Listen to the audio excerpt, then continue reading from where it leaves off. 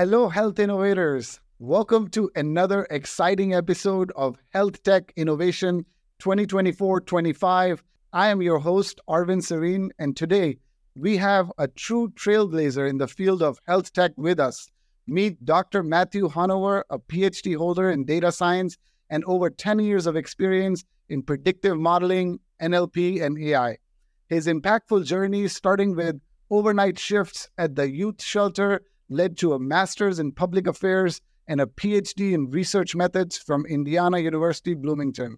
As a senior data analyst at MediAnalytics and CEO of Hanover Consulting, Matthew influences cutting-edge healthcare analytics. Beyond his roles, Dr. Hanover boasts over 10 publications and 25 conference presentations on advanced analytics. Additionally, he mentors at Chegg and provides advisory support at Contemporary Technology University. Join us for a journey into the next frontier of health tech with the brilliant Dr. Matthew Hanover.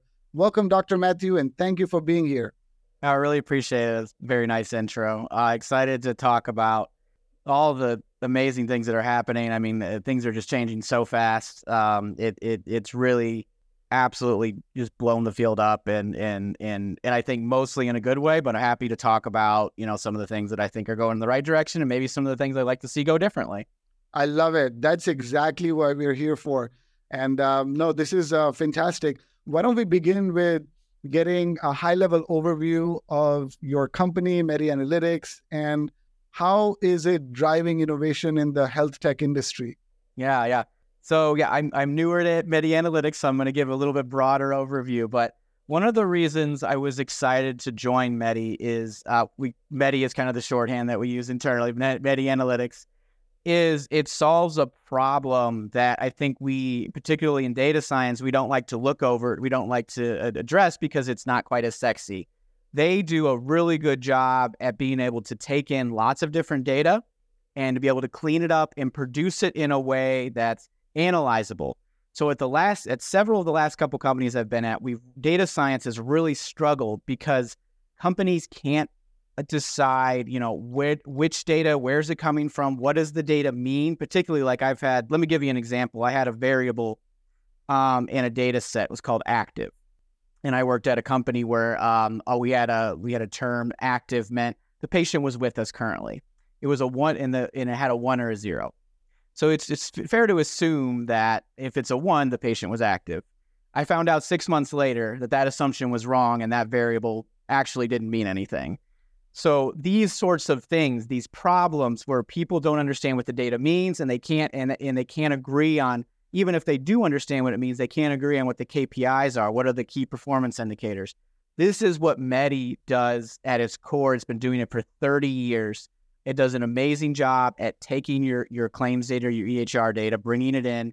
It has already predefined KPIs for you. Obviously, you can get things customized, but it does all that cleaning, all that analyzing for you, and puts it into these custom built-in dashboards that give you the tools that you need. And at the core, that's what it does, and it sets up data scientists like myself to be able to actually do the fun stuff, to be able to actually do the predictive modeling, the forecasting, which we've been doing, starting to get into some of the generative AI, generative BI, which I'll talk a little bit about as well. But at their core, they're really amazing at taking your data and turning it into something that you can actually take action on and understand what it actually means. Wow. No, that's fantastic. So essentially, it's a service that you provide to any of the healthcare providers that you say, give us all your data and we'll make sure that it's properly tagged and organized in the right relationships and just cleanse that data and also give them the data back in a platform that allows them to slice and dice and make sense and come up with some questions and run some scenarios. So that is your platform as well. Yep. We do have the platform where, not just the data cleaning, but it also does we have the, it's like Tableau sort of thing. We have the canned kind of reports, KPIs for all the different, we do a lot with claims data. So people bring our claims data, revenue cycle. We have canned reports for that so that folks can, like I said before, I've just seen companies just fall to their knees and not be able to get anything done because they can't agree on what this KPI is, or they can't figure out how to clean it correctly so that we can all interpret it the same way. And that's where MediAnalytics does an amazing job. And again, you can't do data science unless you understand what the variables are. If I don't know what those variables are and that data's dirty, I mean, I can do data science, but it has no meaning. So what they do is they set data scientists up, set data science programs up for success. Got it. No, that sounds fantastic, and sounds like, something that could be a lot of fun. So for you, what motivates your passion for healthcare, and how does your work in predictive modeling, NLP, and AI contribute to addressing the industry challenges on a broader scale? Yeah. So healthcare started with, as you mentioned, I worked when I was getting my master's, I worked the overnight shift at a youth shelter, and I got to work directly with, paid like people that we would see in the healthcare system every day. They were, youth who basically didn't have anywhere else to go. So I would help them out at night and do things like that, and really had a passion for helping people with those kinds of areas. A lot of my expertise is, or experience is in mental behavioral health. I was working with a lot of that, and that's a lot of those kids had that kind of concerns. So I got a passion for healthcare and experience through that. And with statistics and AI, I wasn't really interested in stats at all. I wanted to run my own nonprofit. I had my first stats class. I had a professor tell me that I could predict the future with math, and I was like, why didn't someone tell me this in the 7th grade? I would have been so much more excited to do math. I could basically be a wizard in Oracle and try to predict things. So that was really cool. Now, obviously, there's all kinds of assumptions and issues with that. But, as someone wanting to become interested in analytics, the ability to predict the future is pretty cool. So that's kind of how I got interested in healthcare, and then got interested in kind of the statistics machine learning area. And then can't remember the last part of your question. Yeah, no, I mean, I was saying that how does your work address sort of the industry challenges on a broader scale? Yeah. So let me talk to you about something my colleagues and I want to give credit to. My colleagues and I have been working on. I've been working on this at several different jobs. So we have a problem in healthcare, and so we want to be able to predict things accurately. We want to be able to predict, in machine learning models do that really well. They're really good at predicting things. What they're bad at is explaining why this prediction is the way it is. And, if I'm in the stock market and I'm just trying to predict whether or not I'm going to make money, I don't care how this is working. I don't care how this model works. I just care that I'm making money. In healthcare, we care about why the models are doing what they're doing. What factors are contributing to that. That is just as important as the accuracy of the model. And so up until a couple of years ago, this was really, really difficult. We had things like feature importance that could say which features had the most impact on, let's say, emergency visits. It would say maybe something like if you had, you were diagnosed with depression or things like that, but it wouldn't tell you in an interpretable fashion what the most important, how big of an impact that was and in which direction. With what it's called is explainable artificial intelligence, what that's able to do is tell you the impact and the direction. And it can not only tell you that at the aggregate level, but what's really cool is it can tell you that at the individual level. So that helps with things like personalized medicine. So we can look at each individual and their prediction for an ED visit and see what's driving that individual. Because for someone, for one person, it might be their mental health diagnosis. For other people, it might be the cholesterol. That might be what's driving them. Everyone's going to be different. So we can look at it at different levels and get that personalized approach. And I think that's something that I haven't seen as much. A couple companies are doing it. We're one of them that are starting to do this. But I haven't seen a lot of it. And I think it's something that, like I said, my colleagues and I, and we've been really trying to push because we get so much value from this ability now to not just predict things accurately, but to explain them. I love it. I absolutely. No, that's fantastic. And thank you for sharing what, drove you and, why you do what you do. And of course, how that is helping in overcoming some of the challenges in the healthcare industry. And the way you describe it is also, makes lots of sense because I think specifically in healthcare, it needs to be explained, how that decision is coming up and, why a certain thing is the way. But by definition, in AI, it is not supposed to explain the logic or not have a formula, but just, give you that prediction. So it makes total sense. And I love that concept of explainable AI as well. I've never heard of it before, but I think I can see why in healthcare that could be something super important, for us to know. Now,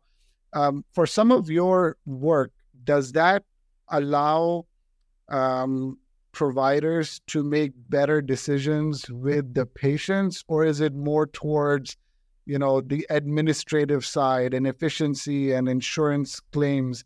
Can you maybe, throw some color into that and tell me, where is majority of your work?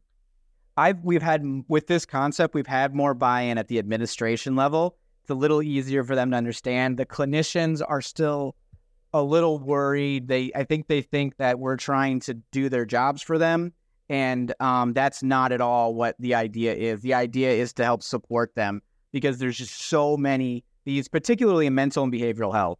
The factors that are driving these diseases are so multifaceted. There's hundreds of things that are driving it. So if we can help them identify what maybe are the top 5 that can, and then help them focus on those.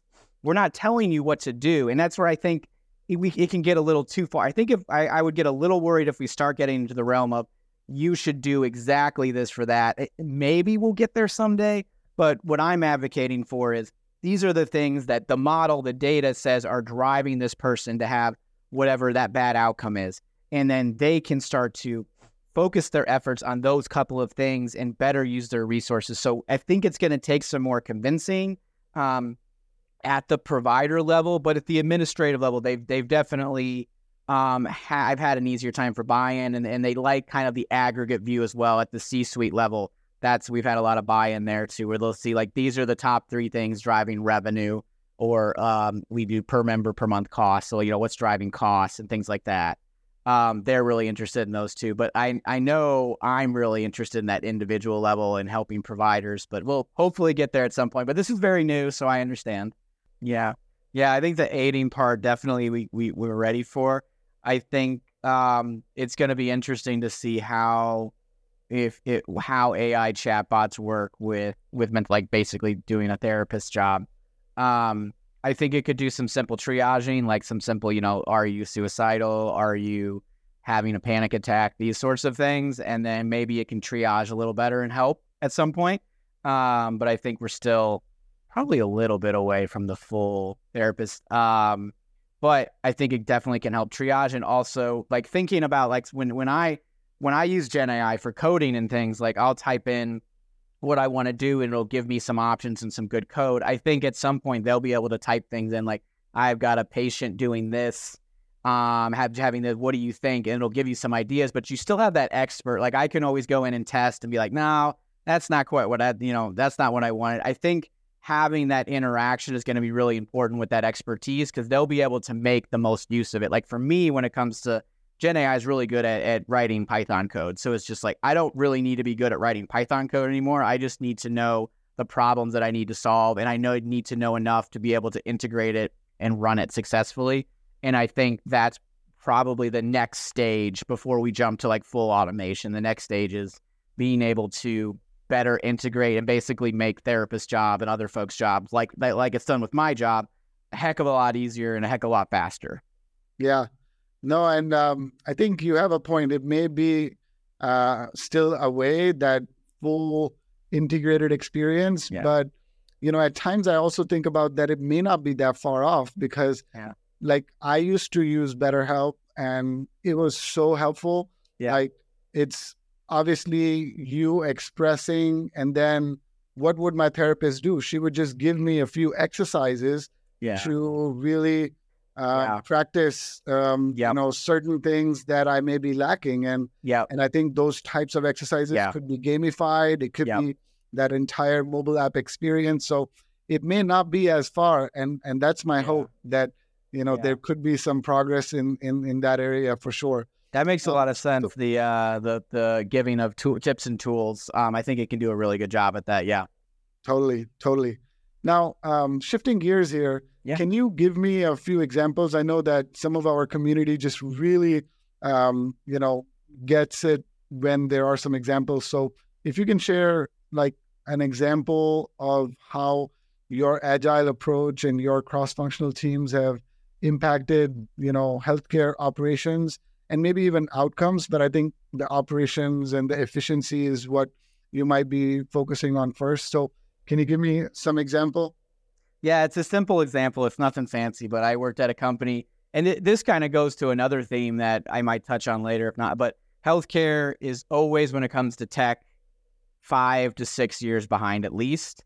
So at this company I was working at, this was a while ago. This was like 2017. I don't know. It was a long time ago. We were tracking patients for evaluation programs. I forget, they were this was in behavioral mental health. They were in different programs. We were tracking their data, tracking them over time. We had to collect data and at a before they started the program and then after. And we would do this all in Excel spreadsheets. It was an absolute mess trying to figure out who we contacted and things like that. And I had just gotten like my Scrum certification and had kind of understood the process. And I said, okay, this is like my first big project that we can actually do. This is something that the entire organization, they're all using these individual spreadsheets and it's an absolute mess, killing time, so many errors. I was like, let's just put together a little SQL, Access SQL database. And so I took everyone together. I got all the stakeholders together, got everyone together. And I said, here's the problem. Here's some of the steps to break it down. And I identified who I needed. So I knew there were certain people who were good, good programmers and good coders. So I had them to help with some of that. I knew I had people who knew the Excel sheets in and out. So I had them tell us basically the requirements. Like what do these spreadsheets do? What are the problems? What can we do to solve it? So we got everyone together. I put together a board. We put our backlog together, and I did the first iteration of the little Access database. Nothing spectacular, but we went through and tested it and iterated a few times, and we found that it basically did what we wanted. And not only could we use it, but other people could use it as well. They could use different versions of it. And so after. I think I was able to, the thing I was really proud of is I was able to phase myself out of the project. I was on it at the beginning. So we got to the MVP process and it worked. And then I was able to phase out, and then the whole team just basically took it over.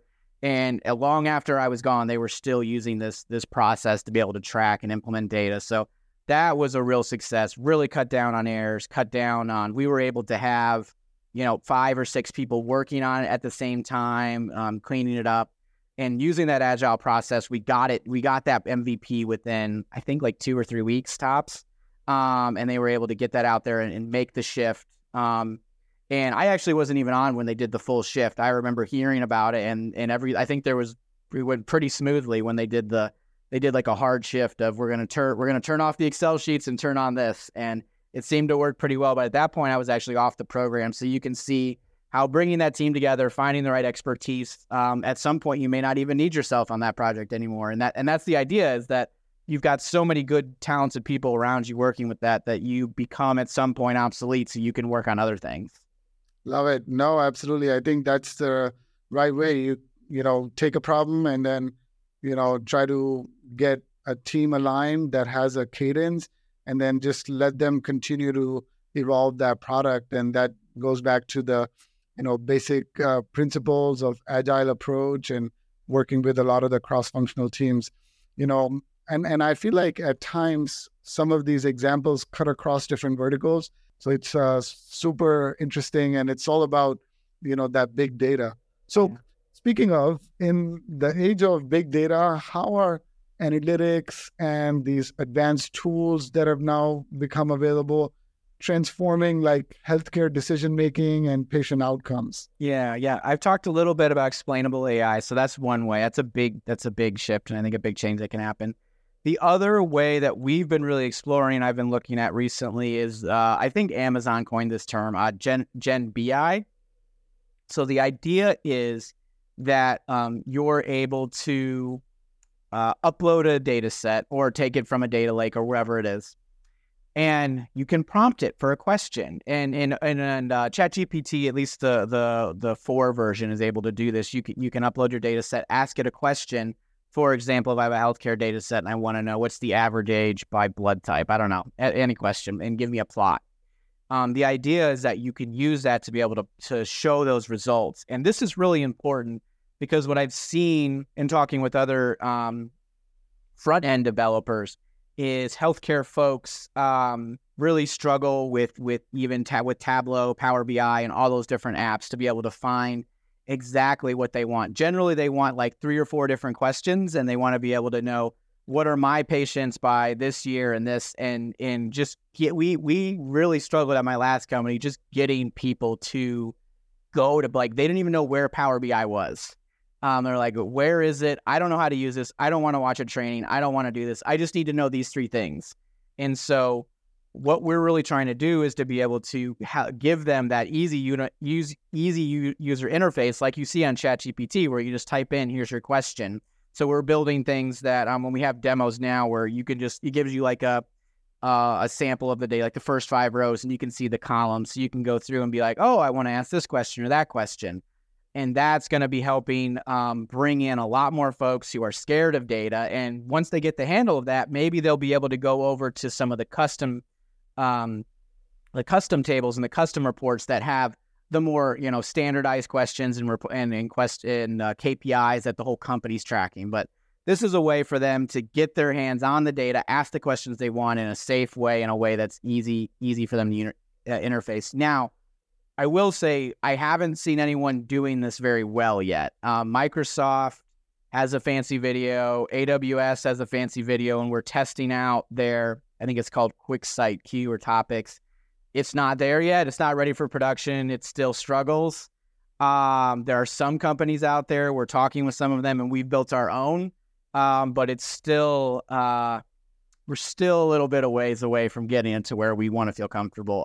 But I think that's a big shift for the healthcare field, at least that I'm in, the areas that I'm in with healthcare and analytics.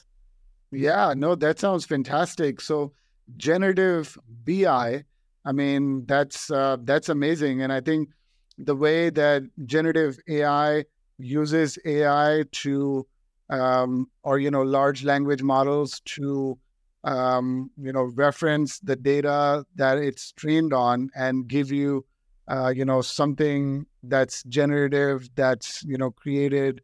So in this scenario, you just pointed to a bunch of data and ask any questions about that data.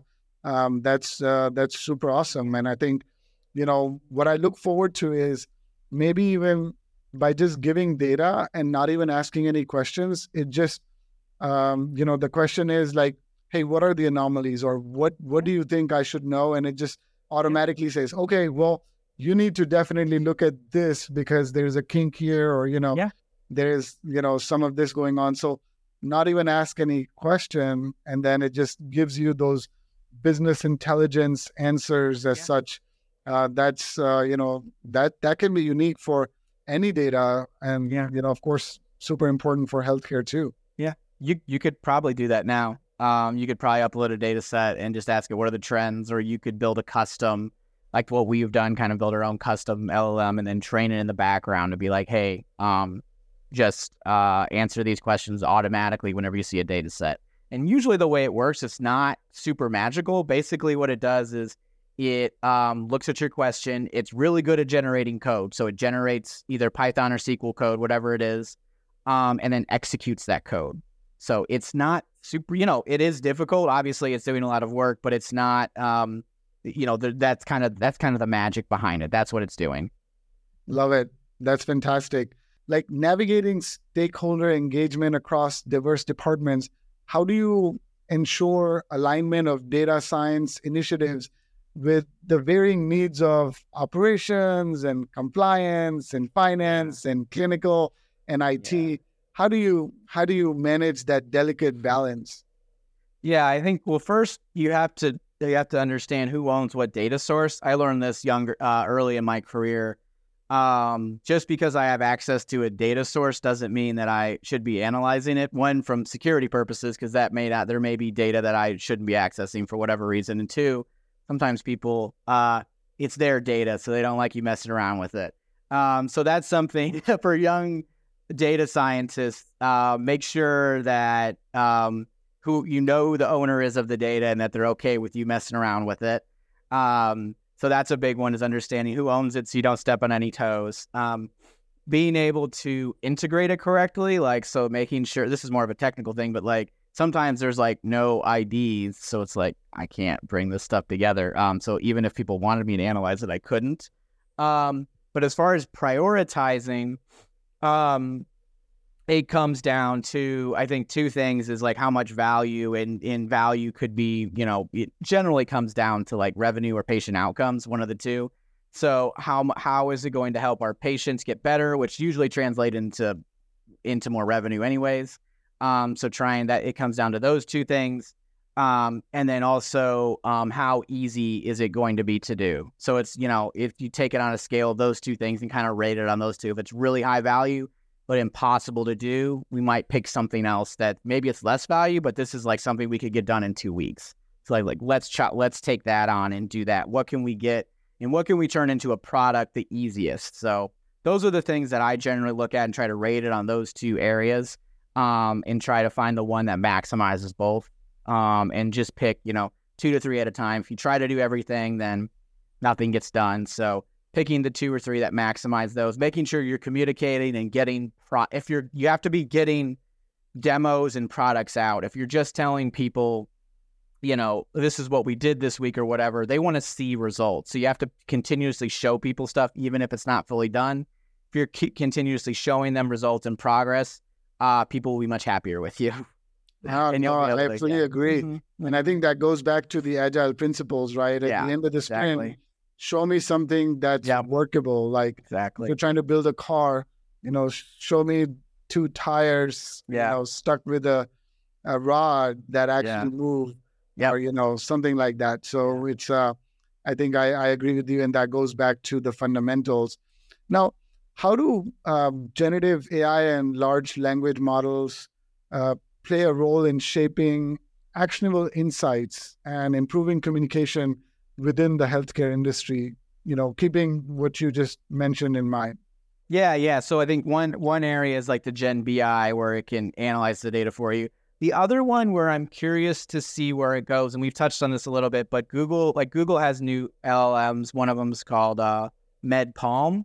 And in theory, you're supposed to be able to ask it healthcare questions, and it could give you answers to that. And I think that goes back to what we talked about with the mental health example of, I think that can be really helpful for doctors who know generally, how to interact with it, what the right answers should look like. But sometimes it's just faster to ask it, as opposed to, I know there's a lot of things in Python code that I kind of remember, but I just don't remember the second, or if I looked it up, I could figure it out really quick and I would know what the right answer is, but it's just faster to have it do it for me. So I think in that sense, the way I use it for programming, again, I think doctors could use it to, this patient is exhibiting these symptoms, they're this old, they have this, you could upload their, potentially their electronic medical history, and it could give you that, and you could tell it why it's in today. And then you can also, probe it and ask questions and come up with your own analysis and interpretation. So I think it can really help with that. On a less exciting note, I've talked, a lot of doctor friends that I have say it helps them write the generic notes that are the same almost for every single patient. There's certain things that they have to do every single time for every single patient, no matter what, and it has to be in a certain format. And so it's just helping a lot with clerical work and letting them spend more time with patients. So I think those are the two areas that I really see it, outside of what I've already talked about. Yeah. No, and definitely the former one is the sexier one, and this is where we need, a lot more progress instead of just, basic notes, which, of course helps preserve time and makes doctors more efficient so they can serve more patients, but at the same time, I think what we want to do is break through in that decision-making on the clinical side of things as well, how generative AI can come Yeah, Google I think has Galaxy as well, Okay. as one of the ones I heard, the large language model. But a lot of these companies are creating their own as well. As you mentioned, that Midi Analytics also has one, maybe an open source that's now brought in house and worked on now. And there's also all these different cloud platforms, so like Azure, AWS, SageMaker. How do you anticipate the role of cloud computing evolving in healthcare data analytics and management as such?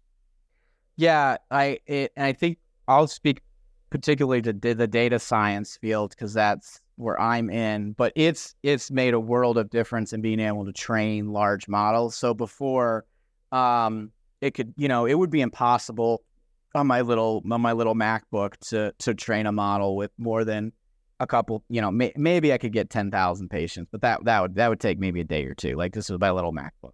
Now we're able to choose and scale up different computing powers. So that's just like how much power, the computer uses. It makes it go faster. Basically, it makes these calculations go faster. So now, if we want to analyze 10 million patients, we can do it in 10 minutes. Now it's going to cost a fair amount, but we can do it. So we have the ability to be able to scale up and down these resources to be able to train these large models. Now with Gen AI, it's still really, really, really expensive to train your own model. I think at some point we'll get it down to cheaper, but at least for the standard kind of tabular data right now, you can kind of scale those up and down, and that really helps. I think it's also helping being able to have the same infrastructure as opposed to having different. So like for people who are coming and going in different jobs or moving throughout different healthcare fields, like you basically have AWS, Google, and Azure. So it's much easier to be able to, if I've used AWS before, to switch over to another AWS company, and it makes it a lot easier because it's kind of the same system, same setup. So that's been really helpful. I will say that the data science, there are still a lot of kinks to work out. So I've worked with Azure and AWS, and there are still a lot of issues because those are some of their newer platforms and newer areas that things like if I want to create a Docker file, it's really difficult. It's really messy. And I want to be able to do that to create a virtual environment so that basically what I want to do is I want to be able to create a secure and a unique environment that I can install different packages and versions because sometimes different packages of different versions collide and they don't work. So it's a mess. So being able to do some of the things that good programming practices are still not quite there yet. So I think that's something that they still need to work on and working out some of those areas where we can do all the things that we're used to doing on our local computers within the cloud. And I know there's still also security concerns. That's not an expert area of mine, but I know that's something that with healthcare data, like it's always something in the back of our mind of, how much data we're using, what kind of data, is it PHI? And it's nice to have it in the cloud, but then that also exposes it as well. Whereas if it's on my local computer, it's harder to hack into. So Yeah. Yeah. No, absolutely. And I think that's a challenge in healthcare. Of course, the data needs to be secured, but I feel like that over a number of years, I've seen that the confidence being built across various industries, because even outside of healthcare, people are very possessive at times about their data. And I remember when CIA, I think, or FBI, I forget which one of these two, but took AWS. They were like, oh, if CIA can trust AWS, then surely, we can as well, like with our data too. But I think it's specifically, a bigger deal for healthcare and the way that it's evolving in the last few years. And, the new machines with the new, cards from NVIDIA, it's just mind-boggling. And the rate at which it is changing, definitely seems like it's making it possible for us to run more and more complicated, complex compute type problems to be solved. So really looking forward to that. Well, good. So can you highlight maybe then a project in healthcare data that you particularly might be proud of and that, hopefully showcases some positive impact on the delivery of healthcare services or outcomes for patients? Yeah. So during COVID, we were basically like everybody else, everything just shut down and everyone got sent home.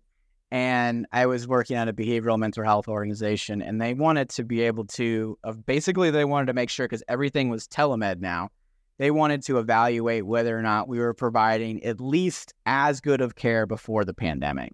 It's fine if it's not better, like, because no one was ready for this. So it's like, we just want to make sure patients aren't getting worse. We wish they would get better, but this is just the way it is, and we just want to make sure everyone's doing okay. So we were able to pretty quickly get access to EHR data, and particularly what are called PHQ-9 scores. So those are basically patient questionnaires. And next time you go to your primary care visit, you'll probably be asked these questions. It's the depression screener, because now I believe it's pretty standard with everyone doing that. 9 questions asked about that. So we wanted to see pre and post COVID, because this was or pre-COVID and then during COVID, were those PHQ-9 scores any different, while controlling for a lot of different factors. So obviously we couldn't do a randomized controlled trial because COVID happened and we couldn't separate people. Everyone was automatically in telemed. But we did have a natural experiment because, it stopped pretty quickly. Everyone started doing telemed pretty quickly. So we were able to take that pre and post really close to the, before the pandemic and after, and control for things like age, gender, income, and a couple of other factors, and use some techniques one of them's called inverse probability weighting. But basically what that does is it helps you to be able to account and weight for those differences, because, there might have been, more younger or older people coming in before than after. So we wanted to basically help even the data out for the factors that we had data on. Now, there were factors we didn't have data on, and we couldn't control for those, and that's just something we had to live with. And we used particular technique with the Bayesian analysis, and what we were able to do was to be able to say with 95% confidence that these two PHQ-9 scores weren't different.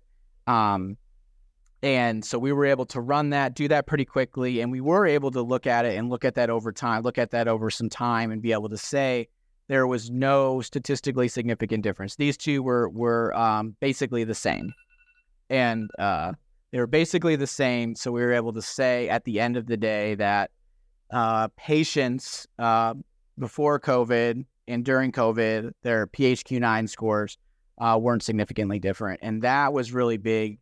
Because now that company has stuck with telemed. I know a lot of companies are kind of going back and shifting, but they have now been able to go forward and continue telemed for those who want to do it. Now we don't want to do full telemed there, because they do have a lot of patients who are very low income, may not have access to the tools that they need, but they wanted to continue to expand that program for patients who were really interested in doing that.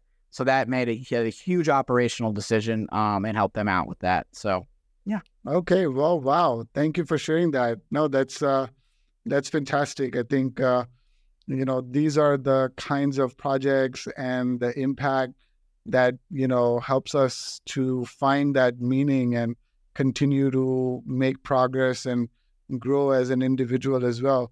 So thank you for sharing that. That's super helpful. Now, can you explain the significance of causal inference in deriving meaningful insights from healthcare data? And are there any specific challenges you encounter in its application? Yeah. So the project that I was talking about was a little bit ago, was one application of it. And so a lot of the problems you're going to find are we're not pharmaceutical. Well, some of us are in healthcare pharmaceutical. For those of us who aren't in pharmaceuticals, we're not running clinical trials. They're really expensive. They take a long time. And so we're generally trying to make decisions a little faster with a little bit more window of error. And so we can use causal inference. Sometimes they're called quasi-experimental designs. Basically, it's when we don't have a control group. We didn't randomly assign people. So what do we want to do? Basically, we want to account and try to control for everything that we know. So anything we have data on. So there's different methods. So the method I used before was I used kind of a regular statistical model, linear regression. And what we're doing now is we're using machine learning to be able to run those same models. But with machine learning, we're now able to include not just a handful of variables, because in the other model, maybe you can include gender, age, income, and maybe 4 or 5 other ones before the model starts to break down. With machine learning, you can include hundreds, of different features to be able to basically control for everything that you can think of. And so that's the kind of models that we're using now. So we're getting much, much better estimates of what those differences are, because we're able to control for so many more things and able to include a lot more data. So that's really where causal inference and machine learning kind of connect, and to be able to make those business decisions of evaluating different programs, evaluating interventions, or different marketing strategies, whatever it is for your healthcare company. You can start to evaluate those without necessarily running a clinical, randomized trial, and get some insights onto whether or not whatever it is you're trying to do has the impact you hope for. Got it. Looks like it's pretty significant then, in the industry. Very good. Now, drawing from your experience, what emerging trends that we've talked about, during this wonderful conversation, or, some topics in health tech community that you feel like you're most excited about in the coming years, and what impact do you foresee these having on the industry? Yeah, it's probably I've talked about this a lot, but it's got to be Gen BI. I know I've worked in the business intelligence departments of the company, so I'm a little biased because I've worked in that department the last 3 years. That's what you're most excited about? Yeah. Gen BI, okay. Yeah. Number 2, 3, and 4, maybe. Number 2, probably the explainable artificial intelligence, and seeing that at the provider, like the actual provider level, and seeing that have the impact. That would be number 2. A wild card that I haven't talked about that I think is interesting is potentially virtual reality for training for providers. I just think I'm someone who has to learn by doing. And if you think about particularly like people who are, emergency doctors or other surgeons, like you can't really learn by doing, because that's dangerous. So, they can run simulations and things like that where they have, actors and things like that, but it's really hard for them to get training. So I would like to think that hopefully VR can help them get some of that extra practice. I don't think it'll be perfect. I play tennis, so like I think of it as like hitting on a ball machine.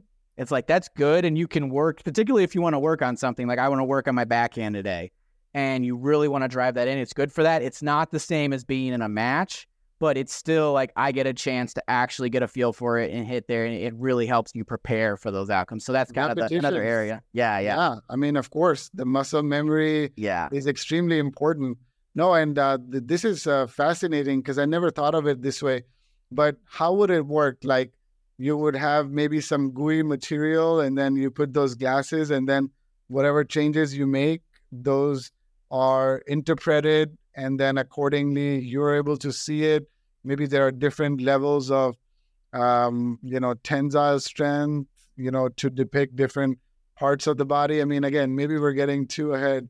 Yeah, I can't tell you for sure. I mean, I've had ones where you could put on gloves and they can kind of feel with that. You could do that. You could do something like that. But yeah, I'm not entirely sure. But that's, like I said, it's a little bit of a wild, because something that I've thought about, and I was like, because I play tennis with a lot of emergency doctors, so it's like something I was like, man, and they're talking about a case that they had never seen before, and I'm like, man, that sounds really hard. If I had a problem I'd never seen before, I'd want to Google it and probably ask ChatGPT and work with it a little bit. I was like, that's tough. It's too bad they don't have a opportunity to practice different things more. So yeah, I'm not entirely sure how, it's being implemented. I'm sure there's some companies out there, but it's something that I think would be really cool to see, and excited to see, hopefully that help a lot of physicians be able to get that extra practice in. Absolutely. And I think something a little bit more basic, where you have the skeleton and being able to take that apart and, do all of that in augmented reality. Exactly. Makes, could be more immediate too. That makes total sense. Well, thank you so much, Matt, for your time today. I had such a fantastic time speaking with you and hearing some of the wonderful insights in our industry. Any final message for the healthcare community before we wrap up this podcast? Yeah, I think it's, as we've talked about, a lot of really cool things and a lot of cutting edge things, but I say because I'm one of them. Your data scientists can't do anything without good data. And again, that kind of goes back, I'll brag about Medi Analytics a little bit. That kind of goes back to what we do at our core, is to make sure that the companies have good, accurate data, because you can throw any fancy model at it, and if you don't understand your data, I can't help you. We can't help you if you don't have good data. So that's really the key piece: is get your good data first, and then do your data science later. Love it. Amen to good data. I think that's going to be critical. Well, fantastic. Again, thank you so much, Dr. Hanover. It was really wonderful speaking with you. And I'm sure that our community is going to get tons of benefit from this talk. And hopefully we could do something like this again. But until next time, have a good one and goodbye. Yeah, I really appreciate the time. And thank you very much. And looking forward to meeting again. Yep. Bye. Okay, great. Thank you. Bye.